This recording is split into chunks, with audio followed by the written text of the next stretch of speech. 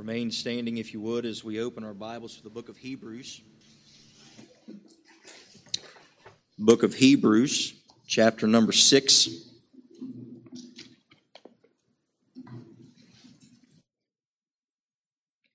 And as we have seen time and time again, this letter written to the Hebrews is written like a sermon. And so our text at present actually gives a very good example, good demonstration of just how this was written like a sermon. And so when we read the book of Hebrews, it's good, a good practice to get into the habit of reading things the way they were written. And, Paul, when he wrote the book of Galatians, didn't write chapter 1, send it in, then chapter 2, send it. He wrote the whole book, and so forth and so on. Same is true here, the book of Hebrews. And so it's good practice for us. I've often thought about it. Just read the entire book of Hebrews, and then let's go home. For understanding's sake, we're commanded to study. And so we're going to study this passage. And so, as can often happen, the preacher knows that there would be some who would have taken his previous comments in chapter 6 offensively and maybe approached them defensively. And so here we find ourselves in verses 9 through 12 with the writer of Hebrews giving sort of a little bit of salve to the wound that he just inflicted.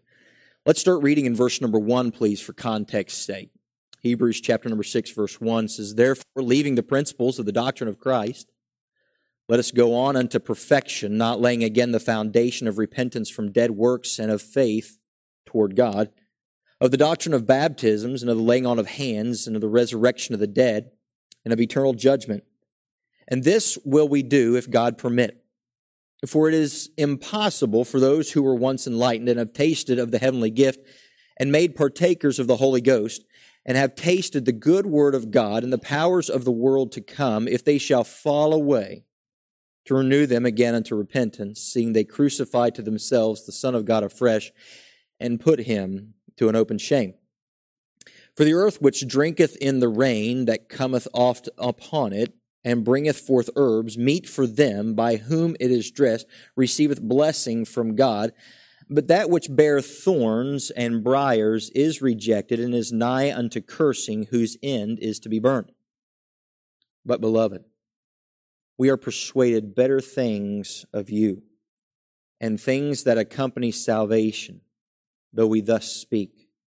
For God is not unrighteous to forget your work and labor of love, which ye have showed toward his name, in that ye have ministered to the saints, and do minister. And we desire that every one of you do show the same diligence to the full assurance of hope unto the end, that ye be not slothful, but followers of them who through faith and patience inherit the promises." Father, bless now, we pray, the reading of your word to our hearts and to our minds. Help us, Lord, to surrender to what you would have us to do. It's in your Son's name we pray. Amen. Thank you. You may be seated.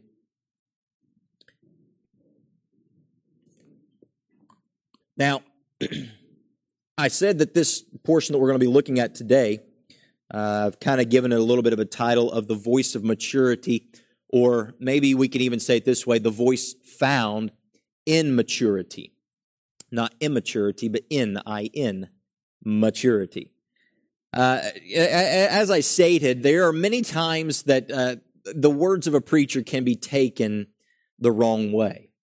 I had a meeting with the children's workers this morning, and I informed them there are two types of teachers, those that have and those that will be misunderstood. And there are so many times that when you preach a message, it's difficult to cover every single facet of a mindset that is sitting amongst us. And so what we have to do is we have to do the best that we can to convey the truth that we are looking into as far as Scripture is concerned. And so the writer of Hebrews understands this as well. And as he's making his way through, In chapter 5, he begins talking about the idea of immaturity and maturity. He goes back to chapter number 5, verse number 11. He starts talking about he'd like to say a lot of things, but he can't, seeing as ye are dull of hearing, or you have developed lazy listening skills. And so he then has to go into discussing maturity and immaturity and how the child of God needs to grow in this area, in maturity, become more and more mature. And then in chapter 6, he gets into the first few verses. He starts saying things that we need to move beyond. He says, laying aside or leaving the principles of. He's not saying that they're not important. Let's turn our back on them. He's saying we need to progress forward from this. Let's not remain where we are. It's time for us to grow in our spiritual understanding. And he says, so since we move beyond these things, and then he gets into verses 4 through 9, which the end of that little break kind of comes in at verses 8 and 9. Verses 7 and 8. It gives like a little parallel, a little parable, so to speak, of what he's trying to help them to understand about the ones that maybe do not truly know Christ as their Savior. And he even says there in verse 7, he says, for the earth which drinketh in the rain that cometh oft upon it and bringeth forth herbs, meet for them, by whom it is dressed, receiveth blessing from God. But that which beareth thorns and briars is rejected and is nigh unto cursing, whose end is to be burned. And so he lays it out that there are two different types of fields, so to speak. And, I'm sure that there are many times where we understand this as there comes a day where some things just need to be done away with. And I don't know about you, but I am, when you get your kids that come, they have their favorite toy or what have you, and usually it's the cheapest thing that came out of a McDonald's Happy Meal. You've spent $8,000 on toys, but what do they like? They like the free one that came in the Happy Meal.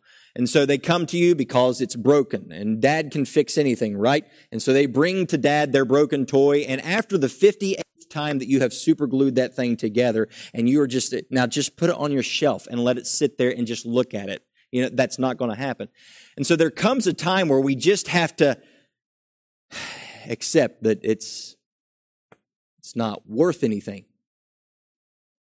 And so the writer of Hebrews unveils this when he goes into the idea of the impossibility.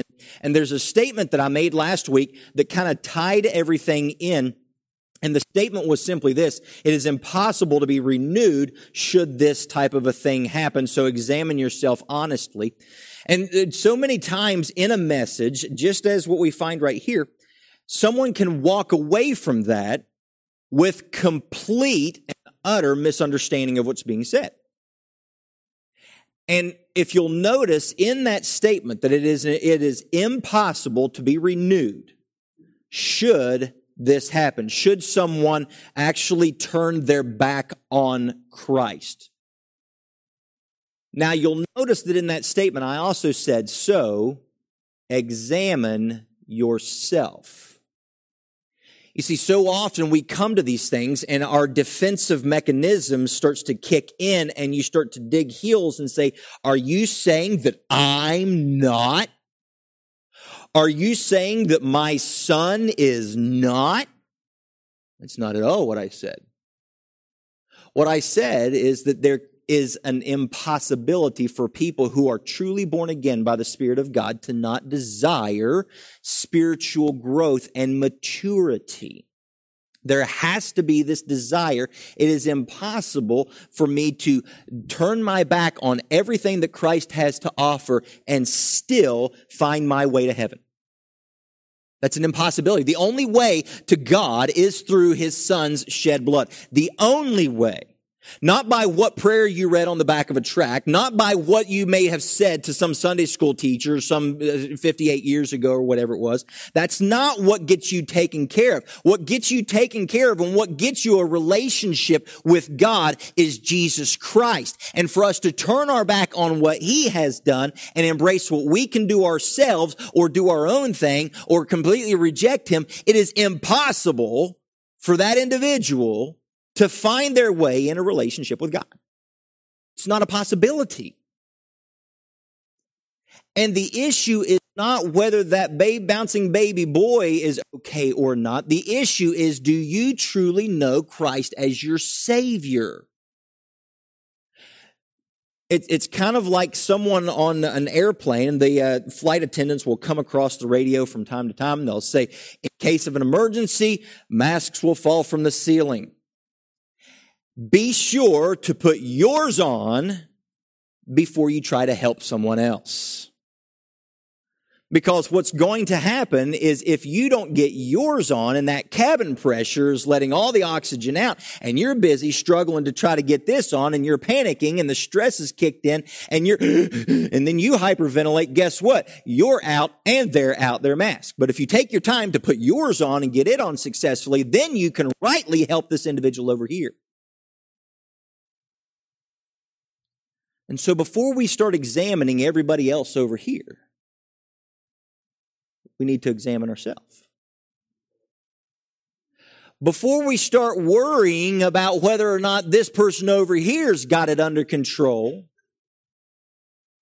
we need to make sure we know Christ personally.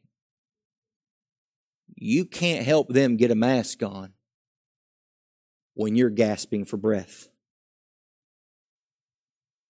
When I was a teenager, a group of us went on an outing, and we were float fishing, wading, and everything. And a bunch of the guys were going, and all the girls were off on those. It was a youth outing, like a youth camp type of a situation. And one of the boys thought it would be funny to get in the creek and act like he was drowning. And you ever read Aesop's Fables, Boy Who Cried Wolf? This is a situation just like that. Well, there was another young man in our group who had a heart of gold, dove in after him, and he couldn't swim. There's a lot of people with a heart of gold haven't learned how to swim themselves yet. He ends up in the water, and now we had to have a third individual get in to go get him out, and then flick the kid on the head that was being a goober. Caused more issue than help.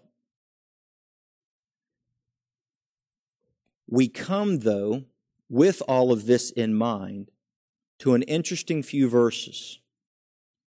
Notice what he says at the very beginning of verse 9. But, beloved, we are persuaded better things of you. I want you to notice the preacher's reassurance in this.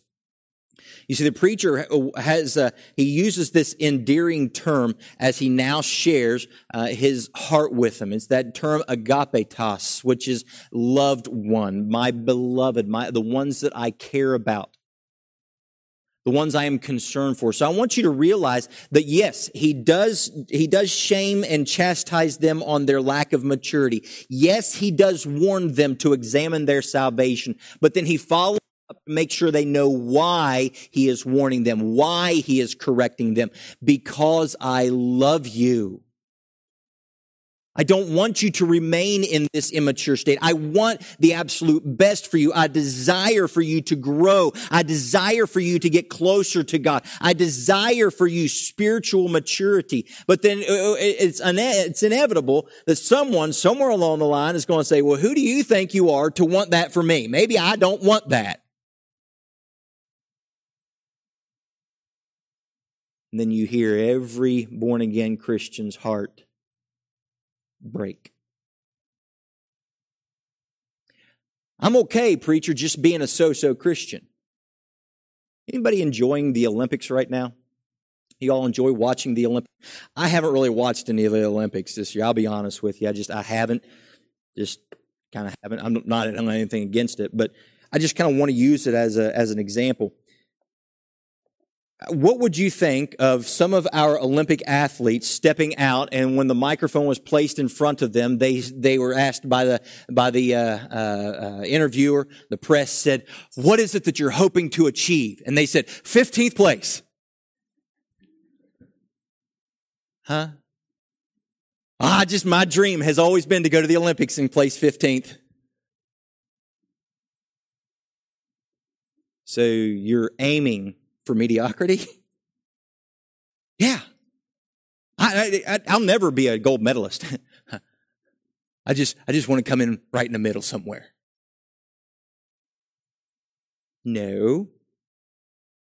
It's just like Paul said, he says, I run to win. There's only one gold medal. But why would I go in up against 30 individuals saying, I hope I come in right in the center? There's a lot of Christians today happy with being mediocre at best. And that ought never be the case. And so with that idea of the impossibility, I want us to go back. I want us to look at the question that needs to be examined here. And that's basically this. Who really needs to be warned? Who really needs to be warned? Oftentimes we come to a passage such as this, and we think of someone else who needs to hear it. And can I just be very honest and candid with you for a moment? That is not the voice of maturity. I wish so-and-so was here right now. They could really use with this sermon. I wish they hadn't. I wish they showed up today. They really needed to hear that sermon. No, my friend. You need it. I need it. And so the question, who really needs to be warned, comes into play. And as you see the preacher's reassurance here, the preacher's heart is shown. And I want you to understand, the preacher's heart should never be to guilt people into living by his standard. However, he should also not coddle people into their comfort levels. The preacher has a desire and has a heart to encourage people along to excellence. The preacher should have this desire, should have this heart. You know, my former pastor used to always say, he'd say, you never use this as a whipping post, but as a spur. We don't whip people into shape. We nudge them along. We encourage them. We coax them. We don't want to, this is what I do and it's what you need to do too. Heavens no. Please understand something. I'm the worst role model you can have. He's the best. And the direction that we point is to Him and to excellence. Now, not only does the preacher have a heart that's revealed in this, but also in that you will have the hearer's heart. So the hearer themselves, they need to guard that they do not have immature attitudes in the process of the preacher's loving corrections. This is what he's saying here. He says in verse number 9, but beloved, we are persuaded better things of you and things that accompany salvation. And so this is one of those, one more evidence where I believe that he was talking in the previous verses about people who do not know Christ as their Savior. I don't believe it's people who once knew Him and lost their salvation. He's talking about people who perhaps think they know Him, but have no true knowledge of Christ. And so he comes here in verse 7, he says, we hope things better for you, things that accompany salvation. He's been talking about maturity. He's been talking about spiritual growth. And this is what accompanies salvation. In other words, if someone's truly born again by the Spirit of God, you will mature. It's a thing that must happen. If I am not maturing, if I am rejecting maturity, if I have no desire to grow, how can I truly say that there's salvation when there's nothing that accompanies it? If anybody ever goes to the fast food restaurants and they order the value meal. You know the value meal, right? And then they say, would you like that medium or large? Whatever happened to small? Yeah. So just give me the bucket. That's okay. But what comes with the value meal, right? You get your burger, you get your fries, and you get your drink. And so if you said, I will take the number 8, please, and then they hand you a bag with just a burger. There's no fries, no drink. You going to be happy with that? No. You're going to say, I didn't get the value meal. Even though I ordered the value meal, I didn't get the value meal. Why is it that in Christianity, when we ask for salvation, but there's no sanctification coming alongside it, there's no spiritual growth happening, there's no maturity taking place, we're okay with coming up short in that area, we get what we think we have, but we never got the things that accompanied it. Every single one of us would, well, most of us anyway, some of you all are shy, I understand that, I'm not. If I pay for it, I want it. I have no problem going back around and through that drive-thru again. Excuse me, madam. You left out the rest of my fat. I would like it, please. So we need to understand the things that accompany salvation. And so the preacher's heart is, again, not to guilt. The hearer, though, must guard themselves against this immature attitude. You see, for example, maturity welcomes correction. Immaturity rejects correction. Immaturity has no desire to be told what they're doing wrong, no desire to learn from their mistakes, no want of it. I mean, how many times do you have someone when they're first coming on the job site and it's, I don't know, maybe, I don't know what you all do for a living. Some of you all do some really interesting things. I swung a hammer. That's what I did. And so I would get on the roof or I'd get up, we'd be framing a house or something and you get this one kid. What is the famous saying that they always say when you say, hey, you need to go do this? I know. If you know, then why didn't you? I know. But you didn't do it. I know. Well, this is how it needs to be done correctly. I know. You're not getting a paycheck. I didn't know that. This is where we need to kind of capture some things. Maturity welcomes that warning, even when delivered in a not so tactful manner. You know what it's like when you have kids, they start playing, and one of them does something, the other one trumps what they just did, and next thing you know, Dad, he did this. Yeah, well, she did that. Well, he did this first. Yeah, but she said that about me, and they go back and forth, right? Maturity isn't so quick to go with the tete-a-tete, is it?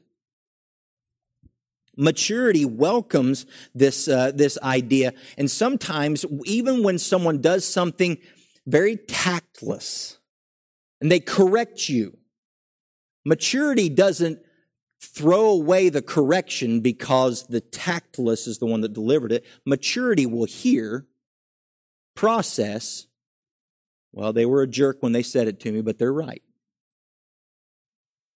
They probably could have said it a different way, but they're right.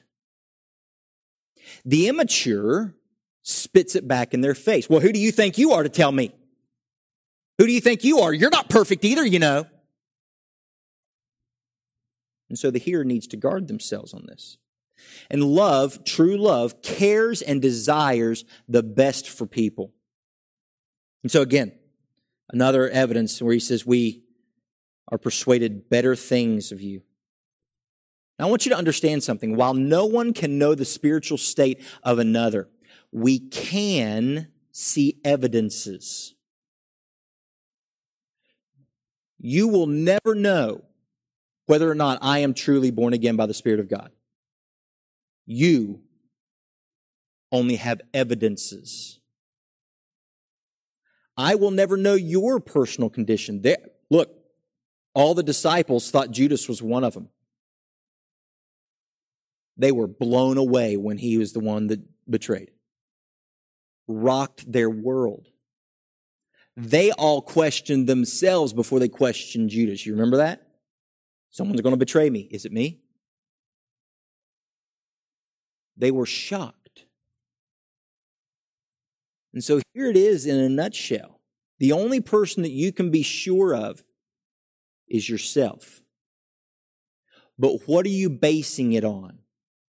Are you basing it on something that you said, or are you basing it on a life that was changed? That's what the writer of Hebrews is trying to get across. So let's take a look at the evidences here.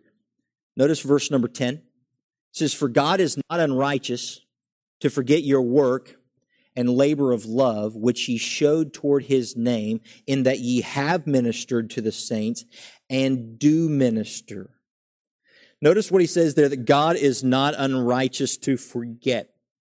You know, I'd like to point this out very quickly. Never forget that God sees all your works. Never forget that. My friend, this can be a warning, but it can also be one of the greatest encouragements that you will ever understand. To the little old lady who wonders if God has forgotten about her, no. To the widower who's sitting off to the side wondering, is he through with me? No. To the individual who has retired and feels that they have nothing left to give. They have been used up. Does God, is he done with you? No, because God is not unrighteous to forget your labor, your work, your things that you have done for him.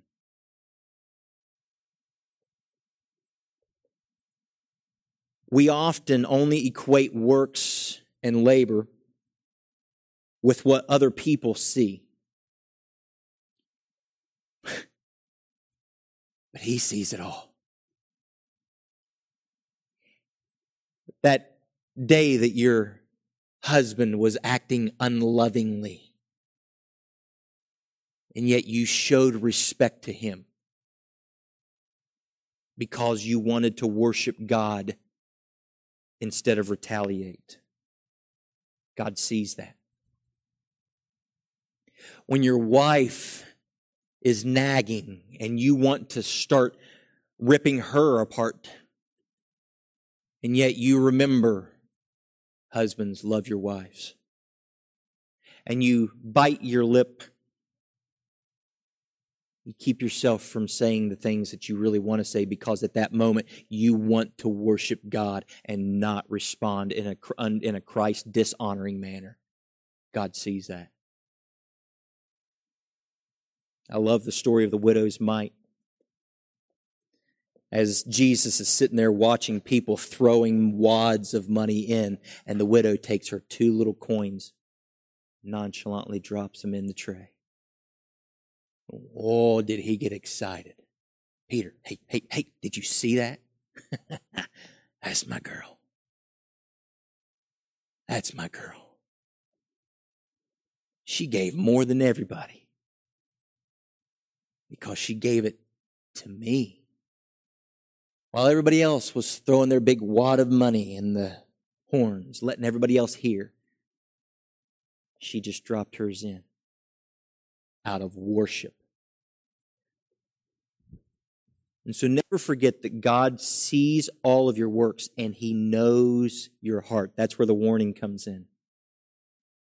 Are you doing it for men's applause?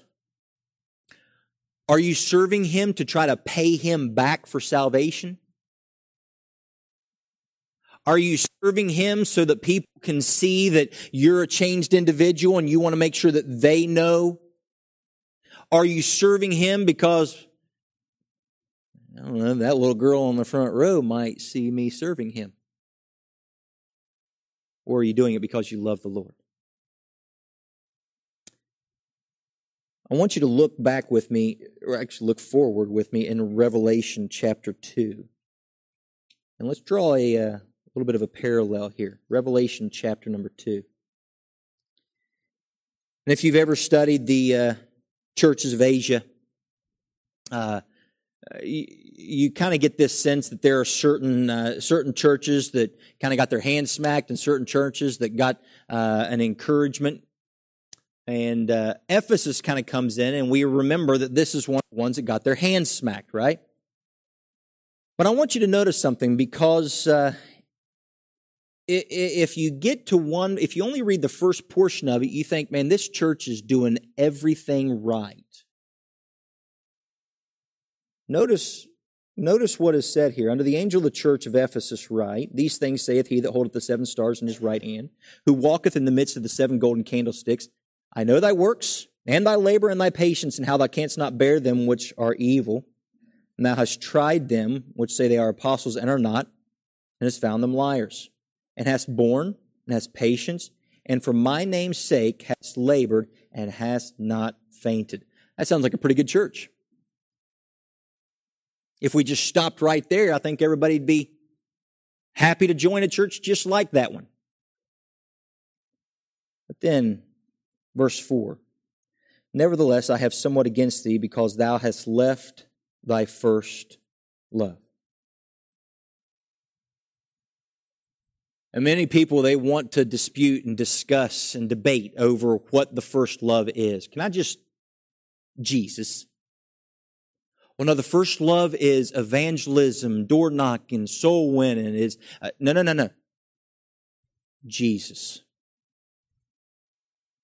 In other words, they were doing all these great things, but they weren't doing them with the heart of serving Christ. And so now we make our way again back here in Hebrews chapter 7.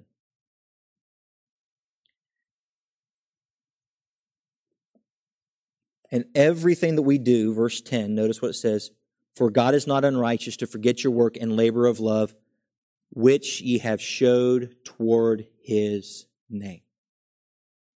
That's where we focus.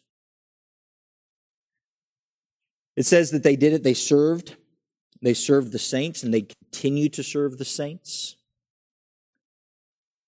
Now, the second thing to note is that the preacher does not refer to a profession that they made, but to evidences and actions that he can speak of. He never once says, but I know when you were 15, you prayed this prayer, and so you're okay. No, he says, I am thinking better things of you because of what I see from you. I am persuaded better things are going to come from you because of the evidences that you are exhibiting. Not because of something that you say, not because you wear a t-shirt or you've got something on the back of your car that lets everybody know that you're a follower of Christ, but because of what you actually do and how your life is evident of someone who truly believes. That's a beautiful thing. Now, I want you to think about this for just a minute because we're going to close all this up. There are two things that are abundantly clear in Scripture. There's more than that, but I'm just going to give you these two to tie into the message. Number one, salvation, justification, is by faith in Christ alone. To be justified, it is only Jesus Christ that brings this about. Only His blood.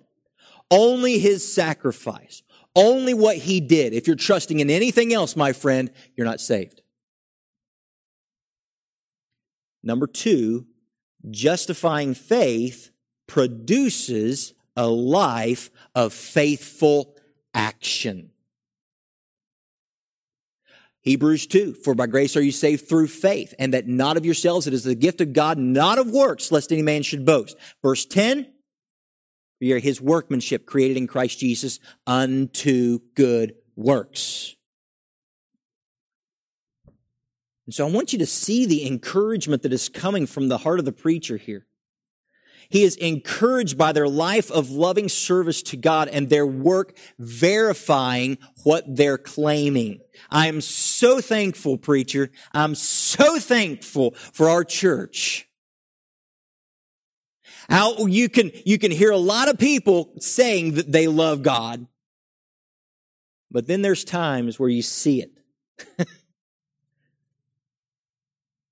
There's a lot of people that tell me they love Jesus, but you don't see it. And so as a pastor, can I just say I'm encouraged? But don't stop. Pursue it more and more. And so looking at the heart of the message as we make our way to the end here. So often a message comes in a difficult term. Sometimes it's hard to swallow. Some of these statements are difficult. In John chapter 6, his disciples even said it. Who can take this? This is a difficult saying. Who can understand it? But evidences in a person will speak louder. And the heart of the message is never to live like I am. But I want you to see, go to the book of Matthew with me if you would. Matthew chapter number 4. And I want you to notice where the heart really comes into play.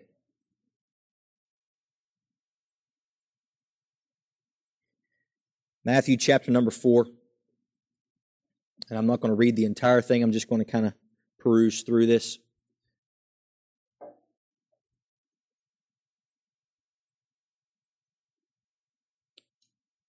I apologize. I wrote the wrong passage down. Give me just a minute.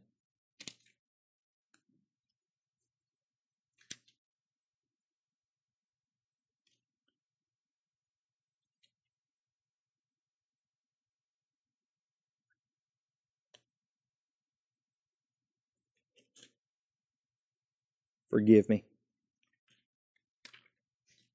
I'm going to take a bathroom break.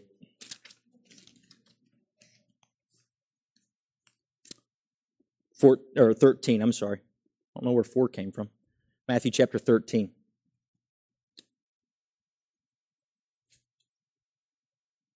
Same day, Jesus went out the house, sat by the seaside. Great multitudes were gathered together unto him, so that he went into the ship and sat, and the whole multitude stood on the shores. And he spake many things unto them in parables, saying, Behold, a sower went forth to sow. And when he sowed, some seeds fell by the wayside, and fowls came and devoured them up. Some fell in the stony places, where they had not much earth, and forthwith they sprang up, because they had no deepness of earth. When the sun was up, they were scorched, and because they had no root, they withered away.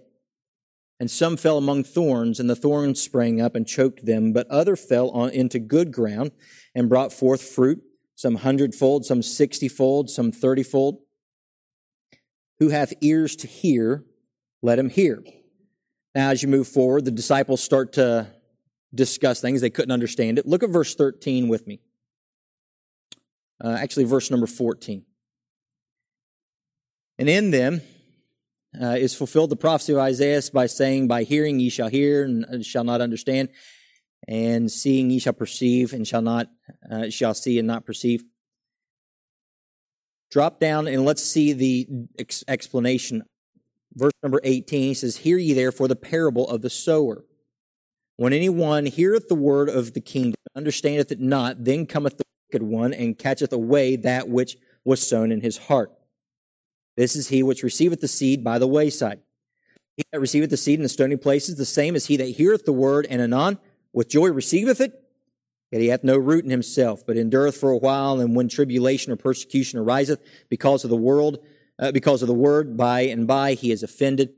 He also that receiveth seed among the thorns is he that heareth the word, and the cares of this world and the deceitfulness of riches choke the word, and he becometh unfruitful. But he that receiveth seed into the good ground is he that heareth the word and understandeth it, which also beareth fruit, and bringeth fruit, some 100, some 60, and some 30. I wanted to take us back to this parable of Jesus because generally speaking, when we read this passage, here's what we focus on. We focus on the different types of soil. The seed, God lets us know, is the Word of God, and the soil are the people hearing. And we look at those and we try to figure out how many of those different types of soil are truly saved. And people will argue, well, this one was saved because it says that they received the word. This one was saved because it says they took, but then they had fruit, but then they quit producing fruit. This one over here isn't saved. And so some will say that two are actually saved. Some will say that only one is actually saved. Some will say that three are saved. Some will say all of them were saved. It's just different levels of Christianity. Can I let you know that that is the smokescreen of the true heart of this passage? Let me give you what Jesus was trying to encourage. Not arguing over whether or not that person that you know who doesn't produce fruit but prayed a prayer once upon a time, they're just this ground over here. The point is for each and every person who claims to be born again by the Spirit of God to desire to be the good ground. To have a desire to be the good soil that produces much fruit. If you are born again by the Spirit of God, maturity should be something that you desire, should be something that you hope for. Producing fruit should be something that you want to do. Producing much fruit should be something that you can't wait to have in your life. And so I want you to understand, not only do the evidences in a person's life speak louder than verbal professions, but the heart of the message is for people to examine themselves and inspect not only how much fruit they used to have, but what kind of fruit in their life they still have, and do they have a desire to produce any more? And the writer of Hebrews is saying, beloved, I'm expecting good things from you. Things that accompany salvation.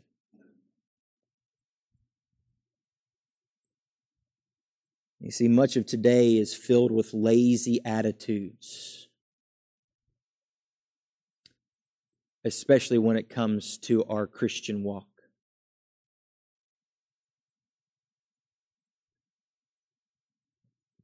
Anyone who is truly born again by the Spirit of God should have a desire to produce fruit, should be producing fruit, and should reject laziness in spiritual things. Should reject laziness altogether. It's just not a good testimony for a child of God to be lazy. So what about you? It's time to make it personal. It's time to take inventory of yourself. Don't take inventory of someone else right now. Take the Bible as a mirror.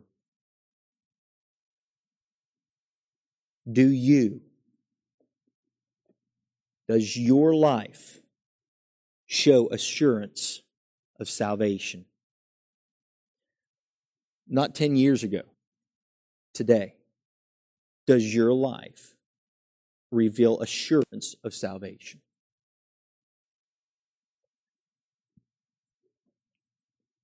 The last verse that we read, that ye be not slothful in followers, who through them, through faith and patience, inherit the promises. Are you one of those that will inherit the promises? Verse 11, we desire that every one of you do show the same diligence, the fullness, the assurance of hope. Is there enough evidence in your life? Not simply your words, but your life. The people you work with. Would they be surprised to hear you say, I'm a child of God? You? I've heard you. I've watched you. Your family? Your social interactions? The people at the baseball field? Would they be surprised to find out you're a child of God? Isn't it Sunday? Don't you all have church on Sunday? Yeah, but is there enough evidence? Second, have you embraced laziness? Have you embraced laziness? Have you become a lazy Christian? Listen, People say all the time, Christianity is not easy. Can I let you know something? Following Christ is not the difficult thing. It's not, the Christian life is not hard. Saying no to me is. And Jesus said it this way, if you want to come after me, deny yourself, then take up your cross and follow me. If you get the denying yourself portion of it, saying no to what you want and what you think is better, saying no to the world, what you got left to do but follow Him. And so the Christian life itself is not the difficulty. It's learning how to say no to you that is.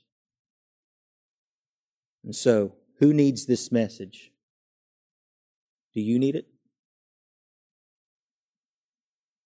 Do you need the message of the book of Hebrews? That Christ is better? No matter what you try, Christ is better. No matter what else the world has to offer, Christ is better. A Christian desires maturity. Do you need that message?